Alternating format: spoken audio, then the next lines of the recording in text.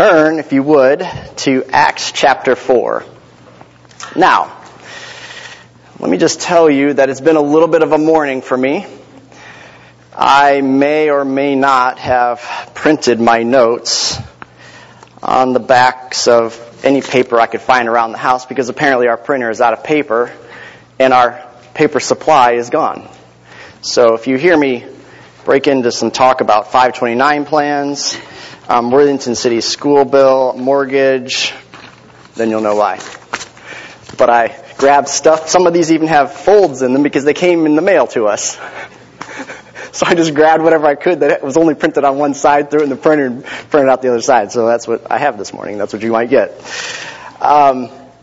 If you recall, last week we saw how Peter and John were on their way to the temple to pray. And they see the lame man who had been lame from birth, and he's there at the gate, the beautiful gate, Luke tells us. And the Holy Spirit prompted Peter and John to go over and to heal this guy. And after that, it became a firestorm, if you will. God used that miracle in an extremely public place in front of the religious leaders and the officials to demonstrate the validity of the gospel. And what came as a result was we saw at the end of our chapter last week and the beginning of chapter 4 where many had seen and witnessed what took place and they believed. But we also see something else that happened as a result, that not everybody believed. And so that's what we're going to look at this morning. We're going to look at what happened to Peter and John immediately after this miracle occurred. They healed this guy, and they were going around proclaiming that this healing occurred in the name of Jesus. And the authorities witnessed all the same circumstances, all the same events. They saw this lame man clinging to Peter and John as they went about the temple. They saw the crowds wondering in amazement and believing in this testimony of Peter and John. And they said to themselves, we need to do something about this. We thought we squelched this Jesus Christ message when we put him up on the cross several weeks ago. And apparently, we haven't squelched this like we thought. And so this morning, we're going to look at chapter 4, all the way up to verse 31. So we have a lot to cover, but there's some neat things in here that I want you to kind of take a look at. And before we get into the nitty-gritty of it, I want to say that there are lots of different themes that are running through this. One theme that we're going to see repeated is the name of Jesus. And Michael shared with us last week how important the name of Jesus is for salvation. The Bible says that there is no other name upon which men must be saved. So we're going to see this underlying theme of the name of Jesus and how the Holy Spirit is using that. We're also going to see this theme of speech. And you say, what do you mean by that? Well, just take a look for just a second. Look at verse 2, if you would. I'm just going to highlight these couple of verses as we go through this for a second. It says they were teaching the people and proclaiming in Jesus the resurrection. Okay? Verse 2. Verse 7, we see in what name. That's our second theme. Verse 8, then Peter, filled with the Holy Spirit, said to them, addressing the rulers. Look at verse 10. The name of Jesus Christ. Verse 12, the name under heaven. Verse 13, confidence of Peter and John. Verse 14, the religious leaders had nothing to say in reply. Verse 16 at the end, religious leaders, we cannot deny it or speak against it.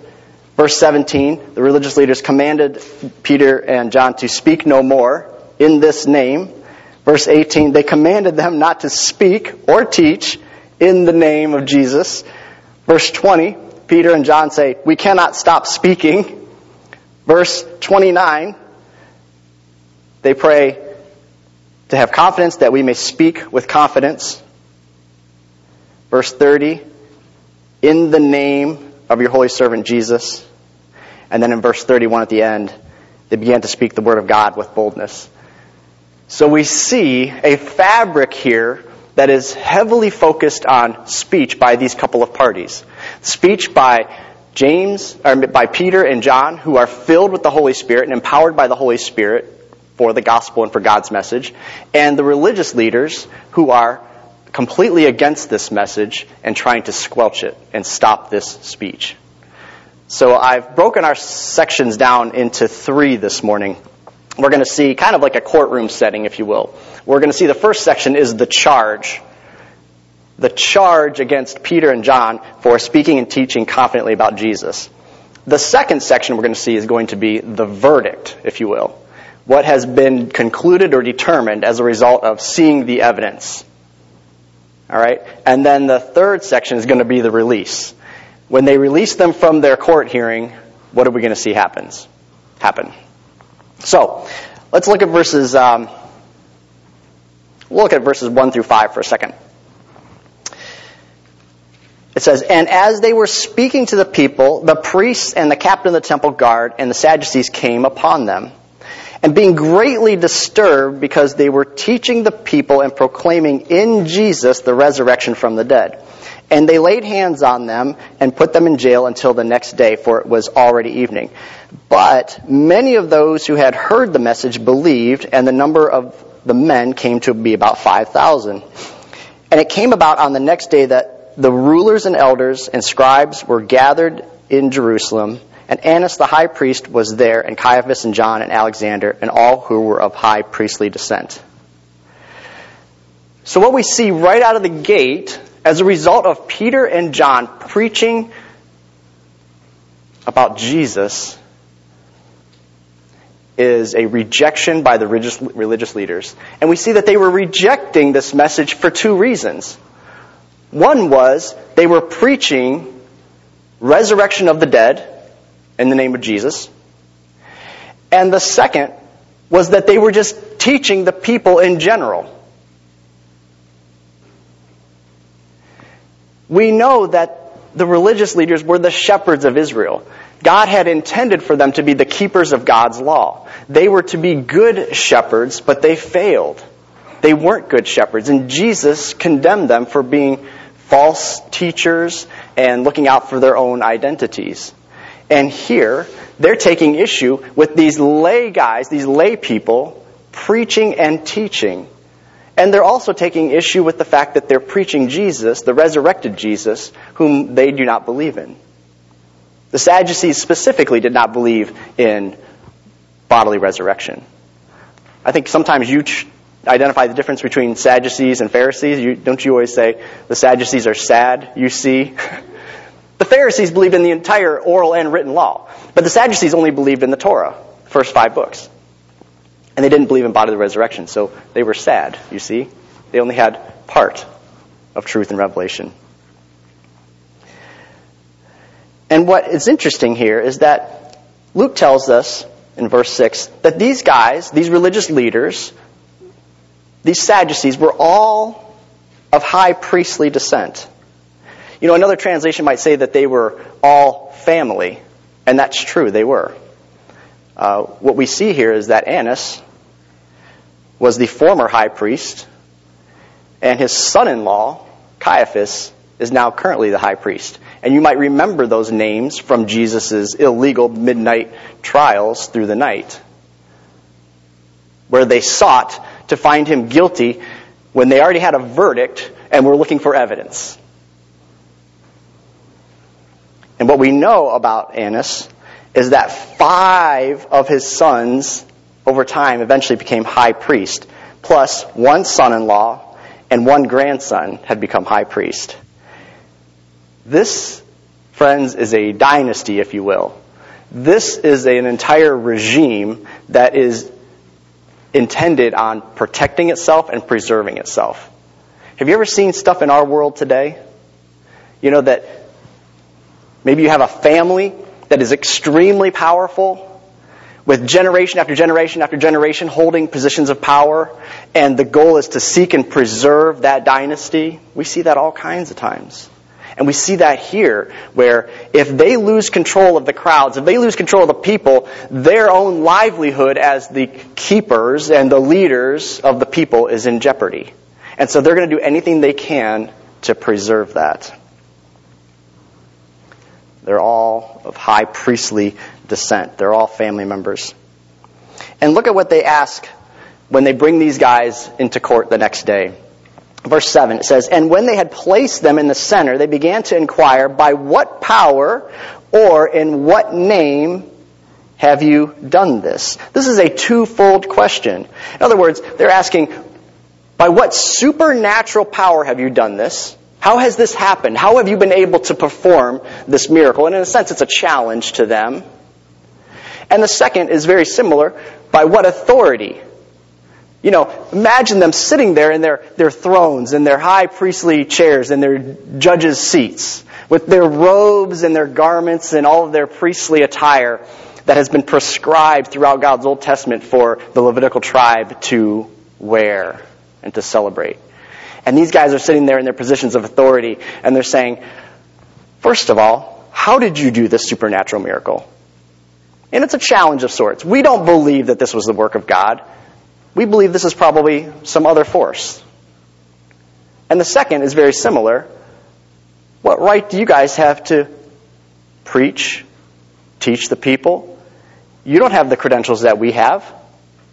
You're not wearing the robes. You don't hold the offices that we have. And we'll find out later, they were concerned because they were uneducated men. Just average lay people that should not have had the ability or right or authority to teach the people. It carries both a spiritual connotation of authority and just a very practical connotation of authority. What skill set do they have? Turn with me, if you would, to Matthew chapter 12. We've seen hints of this before. Keep your finger there in Acts and turn to Matthew chapter 12.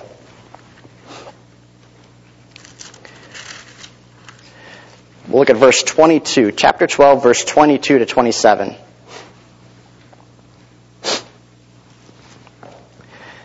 It says, "Then there was brought to him a demon-possessed man who was blind and dumb, and he healed him." In other words, Jesus healed this guy so that the dumb man spoke and saw. "And all the multitudes were amazed and began to say, 'This man cannot be the son of David, can he?'" So the crowds witnessed this and they saw Jesus heal and they're saying, "Is this the son of David? How is this possible?" But when the Pharisees heard it, they said, "This man casts out demons only by Beelzebul," or Beelzebub, "the ruler of the demons." And knowing their thoughts, Jesus said to them, "Any kingdom divided against itself is laid waste, and any city or house divided against itself shall not stand. And if Satan casts out Satan, he is divided against himself. How then shall his kingdom stand?" And then in verse 27, Jesus challenges the religious leaders and the Pharisees.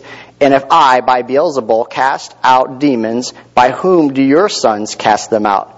Consequently, they shall be your judges." So what we see here is a very similar accusation that the religious leaders made towards Jesus when they saw him heal and perform a miracle. By what power are you doing this? They wanted to credit Satan. Jesus says, "You answer me how you do it, and I'll answer you how I do it." Then turn to Matthew chapter 21.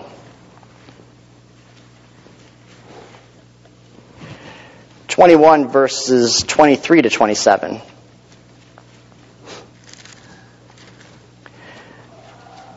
"And when he had come into the temple, the chief priests and the elders of the people came to him as he was teaching and said, 'By what authority are you doing these things?'" So now we have the question of authority towards Jesus. "Who gave you this authority?" And Jesus answered and said to them, "I will ask you one thing too, which if you tell me, I will also tell you by what authority I do these things. The baptism of John was from what source? From heaven or from men?" And they began reasoning among themselves, saying, "If we say from heaven, he will say to us, 'Then why did you not believe him?' But if we say from men, we fear the multitude, for they will all hold that John to be a prophet." And answering Jesus, they said, "We do not know." And he also said to them, "Neither will I tell you by what authority I do these things." So we see in those two passages, those two references there, that they came at Jesus with the exact same motive. By what power did you do these things, and under what authority, or by whose authority, and who granted this to you to do these things? Same questions that they're asking of Peter and John in their courtroom. And I love Peter's response in verse 8.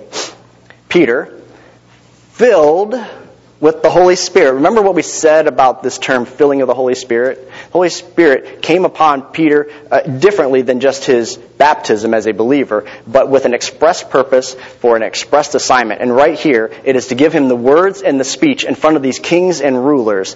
And he says, rulers and elders of the people, if we are on trial today for a benefit done to a sick man, as to how this man has been made well, let it be known to all of you and to all the people of Israel that by the name of Jesus Christ the Nazarene, whom you crucified, whom God raised from the dead, by this name this man stands here before you in good health. One of the commentaries that we have is by F.F. Bruce, and he says, at this point, this is where the defendants have now gone on the offense. This is where the courtroom, the environment and the attitude in the courtroom now shifts and does a 180, right? The defendants have gone on the offense by means of the Holy Spirit and his wise counsel. And Peter, in a way, is challenging them and saying, are you really charging us with healing a lame man? Are you more concerned about the law and the protocol than this miraculous healing? I mean, remember how they came at Jesus when he healed on the Sabbath? They even witnessed and saw the miracle that Jesus did, and they were more concerned that he had done it on the Sabbath.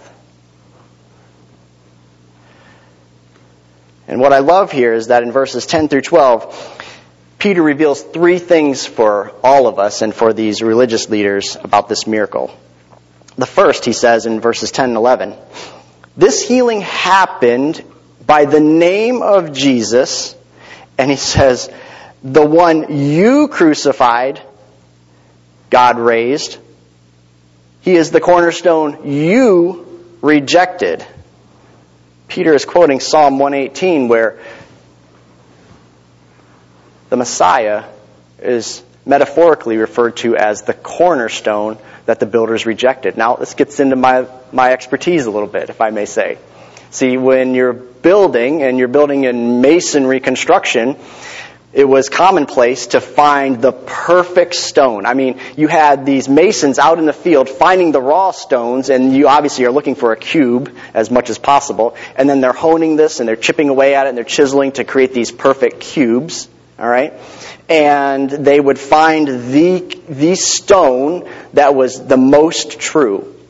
In other words, it was perfect in this direction, it's perfect in that direction, it's perfect in this direction, and that is the one that you set on the corner. That is the one that you establish first, because that sets the direction and the tone of the entire foundation, the entire building. You know, if you're off just a little bit this direction, by the time you get over there to Cassie, it's exaggerated. It's amplified. What? By the time you go this direction, if you're off just a little bit here, it gets amplified and it gets exaggerated. Now imagine going up. If you're off on this direction, this plane, this face, when you get up, your building might be out here or in here. And so builders would traditionally look for this perfect cornerstone to start their buildings. And the psalmist says that the builders rejected God's cornerstone. Jesus Christ is God's cornerstone for us. And the religious leaders said, nope, not interested. And Peter cites and applies this reference here today. He also tells us in verse 10, this lame man that you're concerned about, he stands here before you in good health. He has been healed perfectly. His condition has been restored. It's been reversed. in the name of Jesus. That's the second thing that Peter tells us happened. The third that Peter tells us about this miracle is that the name of Jesus brings salvation. And he's speaking spiritually. Look at verse 12. And there is salvation in no one else, for there is no other name under heaven that has been given among men by which we must be saved. So Peter tells us these three things about this miracle. It happened in the name of Jesus. This man has been physically restored. And this name of Jesus also brings salvation to this man. And he brings salvation to every man and woman and child who will call upon the name of Jesus. And so our first sort of takeaway from this section might be that when we speak the truth, we're likely to get in trouble for it. When we speak the truth, we are likely to get in trouble for it. Now, I hope that probably resonates and rings true for us here this morning in our contemporary circumstances in this world, for obvious reasons, things that we're facing as a nation, things that other nations are facing. Michael opened up in his prayer this morning that thanks be to God that we're able to do what we're doing here right now. There are many in other nations who can't do this like we do. We've referenced Chinese believers before who are being persecuted when their faith is made public, and other nations around the world. But this is not a new thing. This happened to Peter and John immediately after healing this man. And they were preaching and teaching about God's work in healing this guy. And their speech, their presentation of the gospel, got them in trouble. And there will come times where it gets us in trouble as well. But that's okay. God's got our back. Our next section, verse 13. This is sort of the verdict, if you will. And the verdict is going to be that they are to cease speaking confidently about Jesus in verses 13 to 22. Look at just 13 and 14 with me for a second. Now, as they observe the confidence of Peter and John, in other words, they are visibly watching this emboldened confidence that Peter and John have as they've been placed in the center of this courtroom and they've been challenged about what they were doing, what they were preaching and teaching in the name of Jesus and the resurrection. These guys are looking at this boldness and this confidence as these guys have. And understood that they were uneducated and untrained men. They were marveling and began recognizing them as having been with Jesus. And seeing the man who had been healed standing with them, they had nothing to say in reply. Isn't that beautiful? They had nothing to say in reply. Turn with me to Luke chapter 21 for a second. Luke chapter 21, verse 12.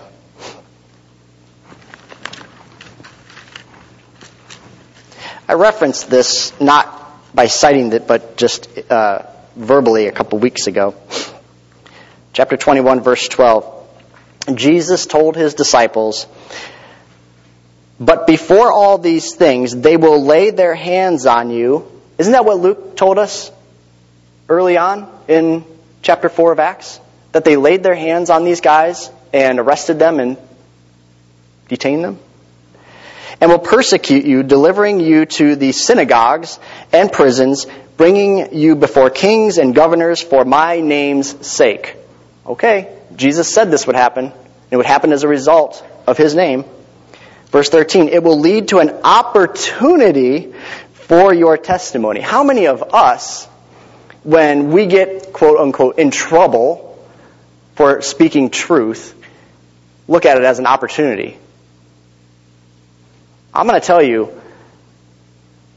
I start holding a pity party pretty quickly for myself.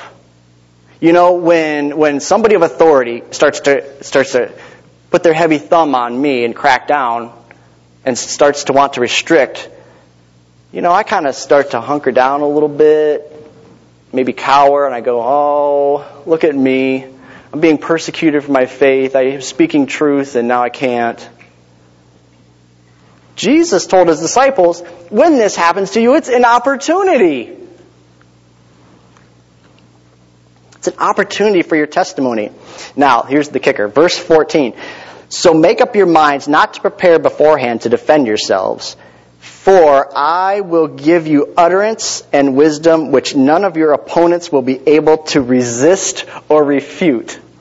Now turn back to Acts. Isn't that exactly what we're seeing happen here? Jesus said, I'm going to give you the words to say, I'm going to give you a testimony, and I'm going to give you a case, if you will, a defense, that your naysayers, your contrarians, your opposition cannot refute. And we see here in verse 14, they had nothing to say in reply. They've got nothing to say because they, one, witnessed the miracle, and they see the guy standing there healed. But also, even in witnessing the uneducated men speaking truth and proclaiming, they have got nothing to say in reply. It was irrefutable. And so then in verses 15 through 18, what we're going to see here is that they willfully acknowledge the facts, but they ultimately end up rejecting the truth. Isn't that a lot of what we see today in our media? I mean, how often are we watching the same set of circumstances, and one side draws this conclusion and the other side draws this conclusion over here? We're going to see that happen, sort of, if you will, in these verses. Verses 15 through 16 to begin with. But when they had ordered them, when the leaders had ordered them to go outside of the council, they began to confer with one another. We're going to go back to our private chambers. We're going to have our private discussion. It's kind of like when we're into MasterChef these days. I don't know if it's a current season or not, but we've been watching some of the older seasons of MasterChef. You know, and they bring these dishes up forward, and they partake of them, and then they send the chefs back to their stations, and then they come over here and they have this little huddle, right? And they begin to discuss what they experienced and how they want to, what their verdict is. We see the same thing happening with these guys. They send Peter and John out and they confer with one another, saying, what shall we do with these men? For the fact that a noteworthy miracle has taken place through them is apparent to all who live in Jerusalem, and we cannot deny it. A noteworthy miracle has taken place, and everyone has seen it.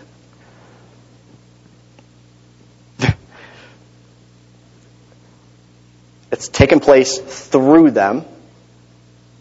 The leaders acknowledge that this happened at the hands of Peter and John. They acknowledge that everyone has seen it, and it includes probably them, some of them. And they also say, we can't deny it ourselves. And so verse 17, but in order that it may not spread any further among the people, let us warn them to speak no more to any man in this name. Again, speak no more in the name of Jesus. Their primary concern is the spreading of the gospel.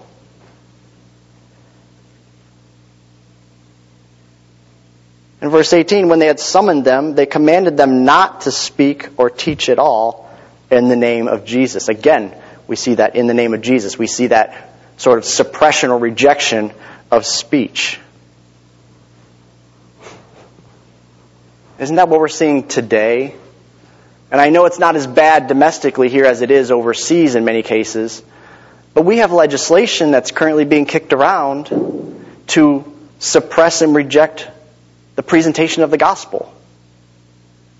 And we can expand that out to not just the gospel, but really a lot of truth in general. How many times have you heard us up here, and we've all dialogued about it in our fellowship, where, wrong things are being called right, and science is being twisted, and there is a manipulation of facts. There is a presentation of the exact same information that is twisted in various directions. And the result oftentimes is, don't speak anymore. You can't talk about that. This is a space or an environment where that's off limits. We don't want to hear about Jesus. We don't want to know about the gospel. It's offensive. It all started way back here.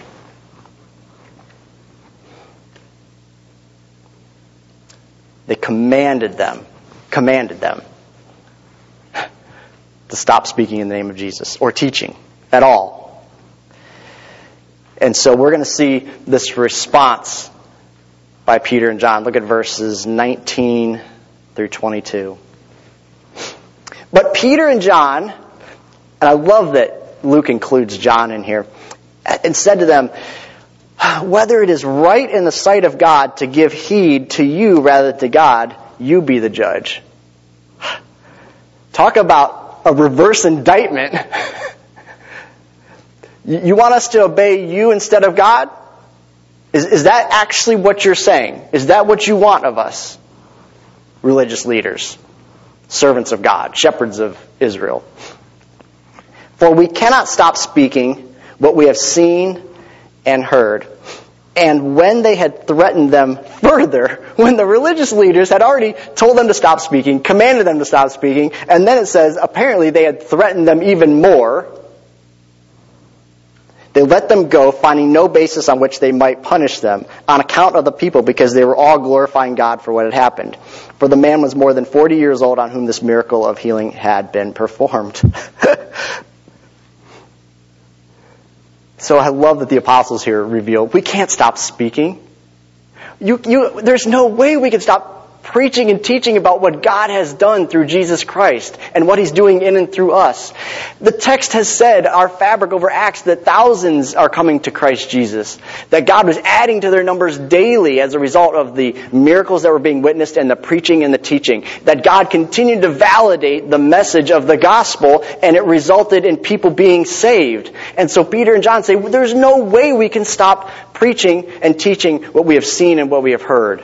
We saw the resurrected Jesus. He spent time with us. We ate fish with Him. He came through doors and walls, and we saw Him ascend back to the Father. You expect us to stop teaching and preaching about this? We can't. We can't. And not the least of which, of course, is because they're being empowered and emboldened by the Holy Spirit.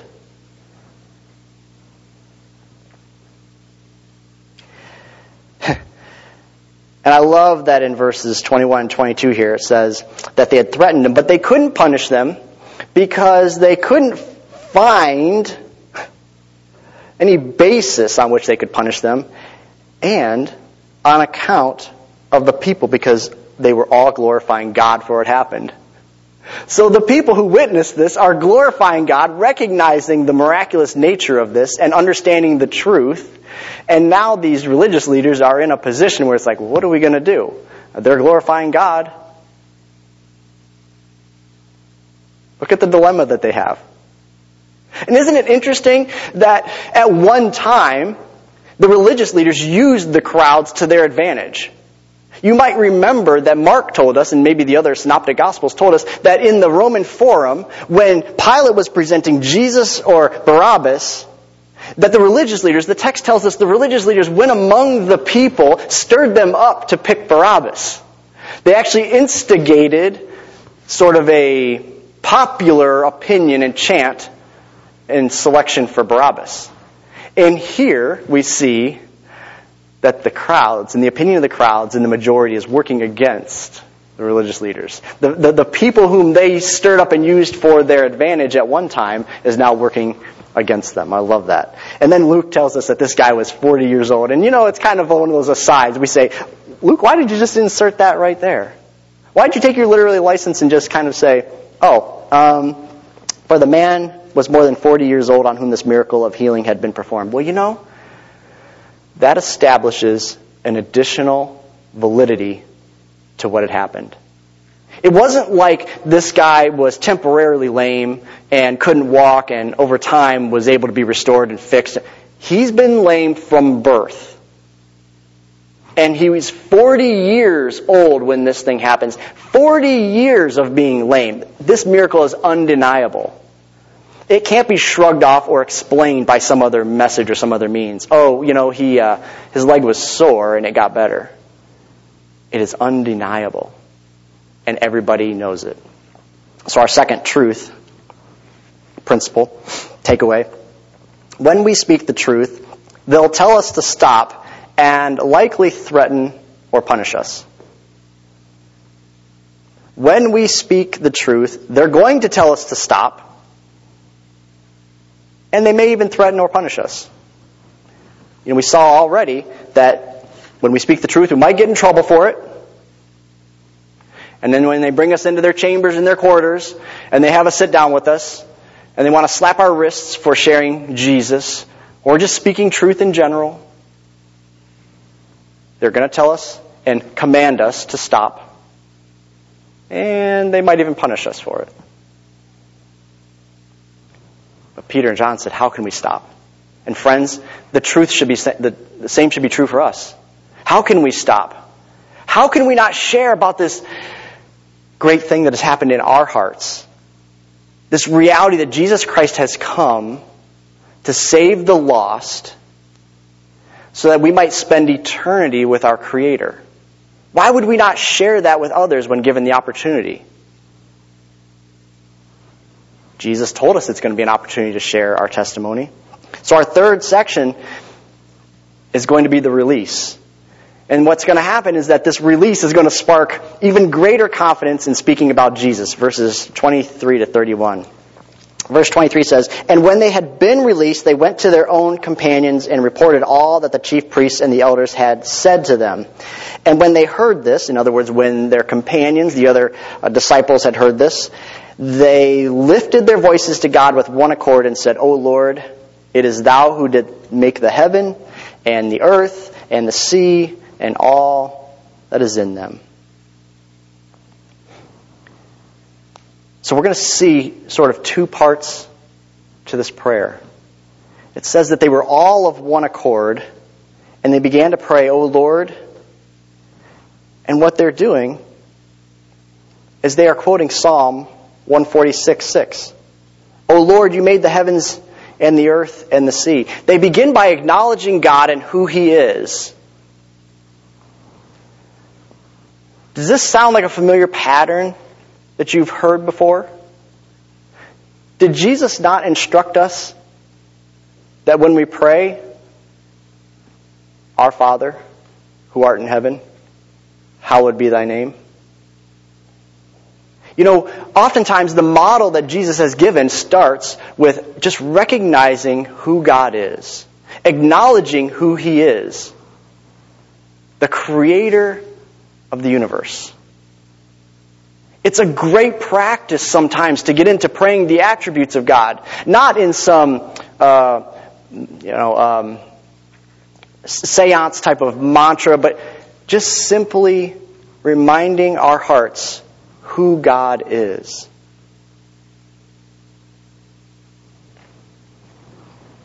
And they begin by doing the same as they lift their voices with one accord. Remember Luke telling us previously that when they were in the upper room, they were all of one accord, one heart, and one mind? They've heard this testimony from Peter and John. They've learned what happened in the court. They heard how they were commanded to stop speaking. And the very first thing they do is they lift their voices to God. They're hearing about basically troubled times, a commandment to stop speaking, and the first thing they do when they're all gathered together and they hear what happened in that courtroom is to praise God. And they begin by praying Psalm 146. And they add to it. They begin quoting Psalm 2. That highlights that worldly authority standing against God is futile. Verse 4 of Psalm 2 says that God sits in the heavens and basically laughs at the futile thinking of men raging against Him. Look at verse 25. David penned this. "Why did the Gentiles rage and the peoples devise futile things? The kings of the earth took their stand, and the rulers were gathered together against the Lord and against His Christ." Romans 8:31 says, "If God is for us, who can be against us?" And Psalm 2:2 specifically says that these rulers stand against God's anointed. The NET refers to the anointed as the anointed king. I think the contemporary English translation says something like God's chosen king. And so these apostles, when they're gathered, are praying Psalm 146 and they're praying Psalm 2, revealing how even the worldly authority that attempts to stand against God is futile. It's ridiculous, and God laughs at it. And in verse 27, "For truly in this city there were gathered together against thy holy servant Jesus, whom you did appoint, both Herod and Pontius Pilate, along with the Gentiles and the peoples of Israel." Verse 28, "To do whatever your hand and your purpose predestined to occur."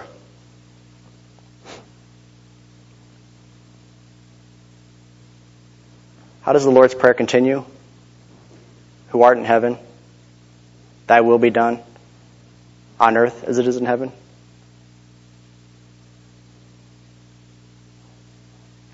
Isn't this what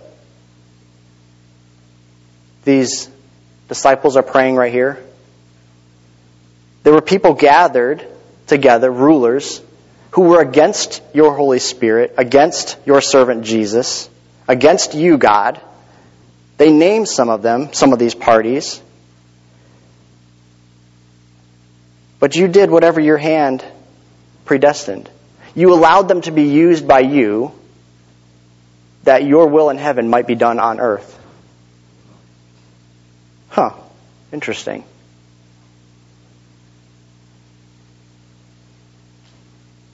The apostles are elaborating here on what it looks like to stand against the Lord's anointed.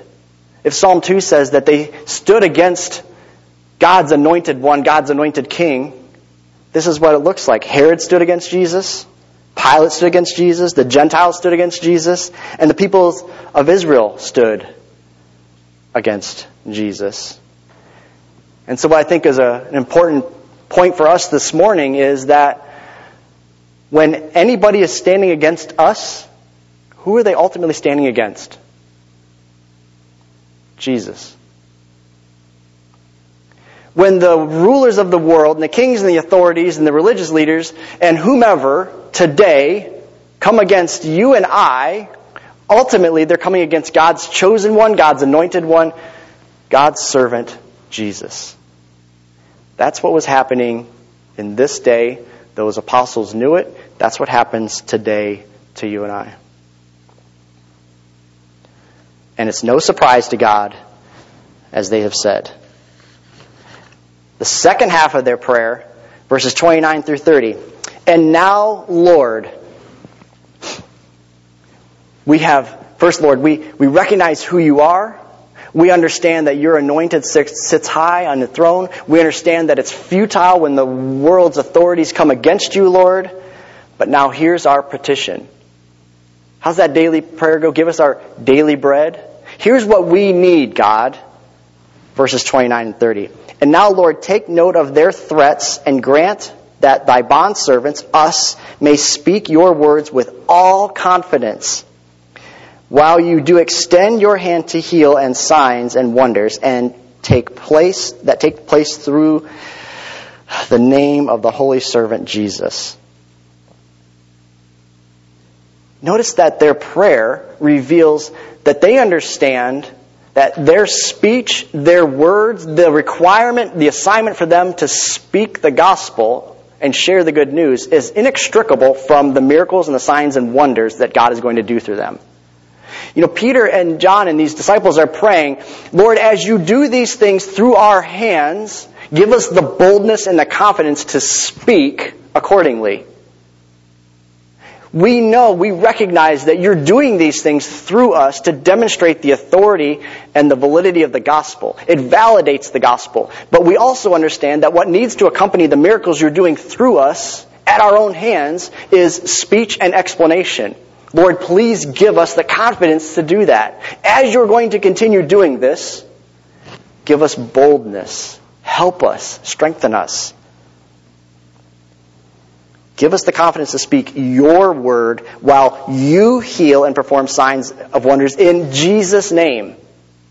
You're going to be doing this, God. Just help us.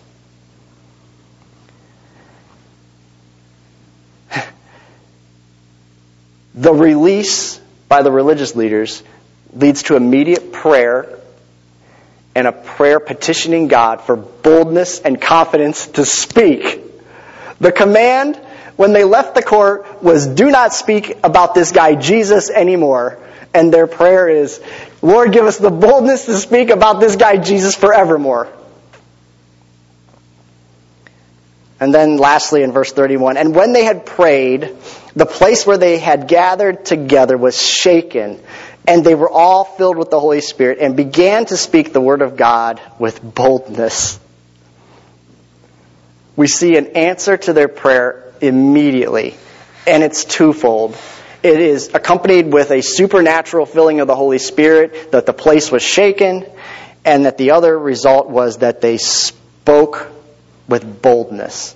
The very thing that they asked for, give us the confidence and boldness to continue speaking your word in the name of Jesus. And as soon as they finish their prayer, maybe even while they were finishing their prayer, the Lord answers twofold. And so our third truth this morning is that when we're told to stop speaking the truth, we pray for boldness and we keep on speaking the truth. When we're told to stop speaking the truth, we should pray for boldness and keep speaking the truth. So when we speak, we're likely to get in trouble for it.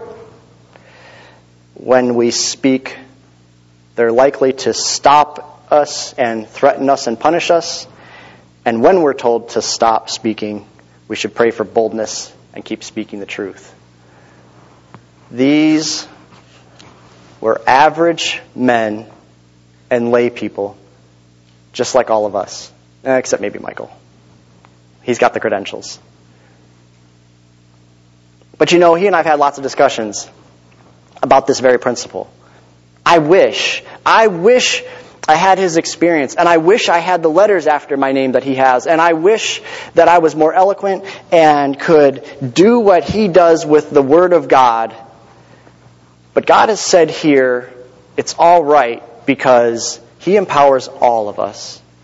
And if He is our focus, then this comes naturally through the work of the Holy Spirit. That each one of us is called to the exact same assignment that Peter and John and all the other apostles and disciples were. Go therefore and make disciples of all nations. Michael referenced that last week. The command is the make, by teaching and preaching the gospel and baptizing them. That applies to every single one of us. And so until God has uniquely released you from that assignment, you are commanded, and God expects that you will be sharing and teaching and preaching as He gives you utterance and as He empowers you through His Holy Spirit. Just like these guys. And so when you're told to stop, trust that God will give you the words. When you're threatened with punishment, just continue to pray for boldness, that you might be empowered to continue teaching, and let God take care of the rest. Amen.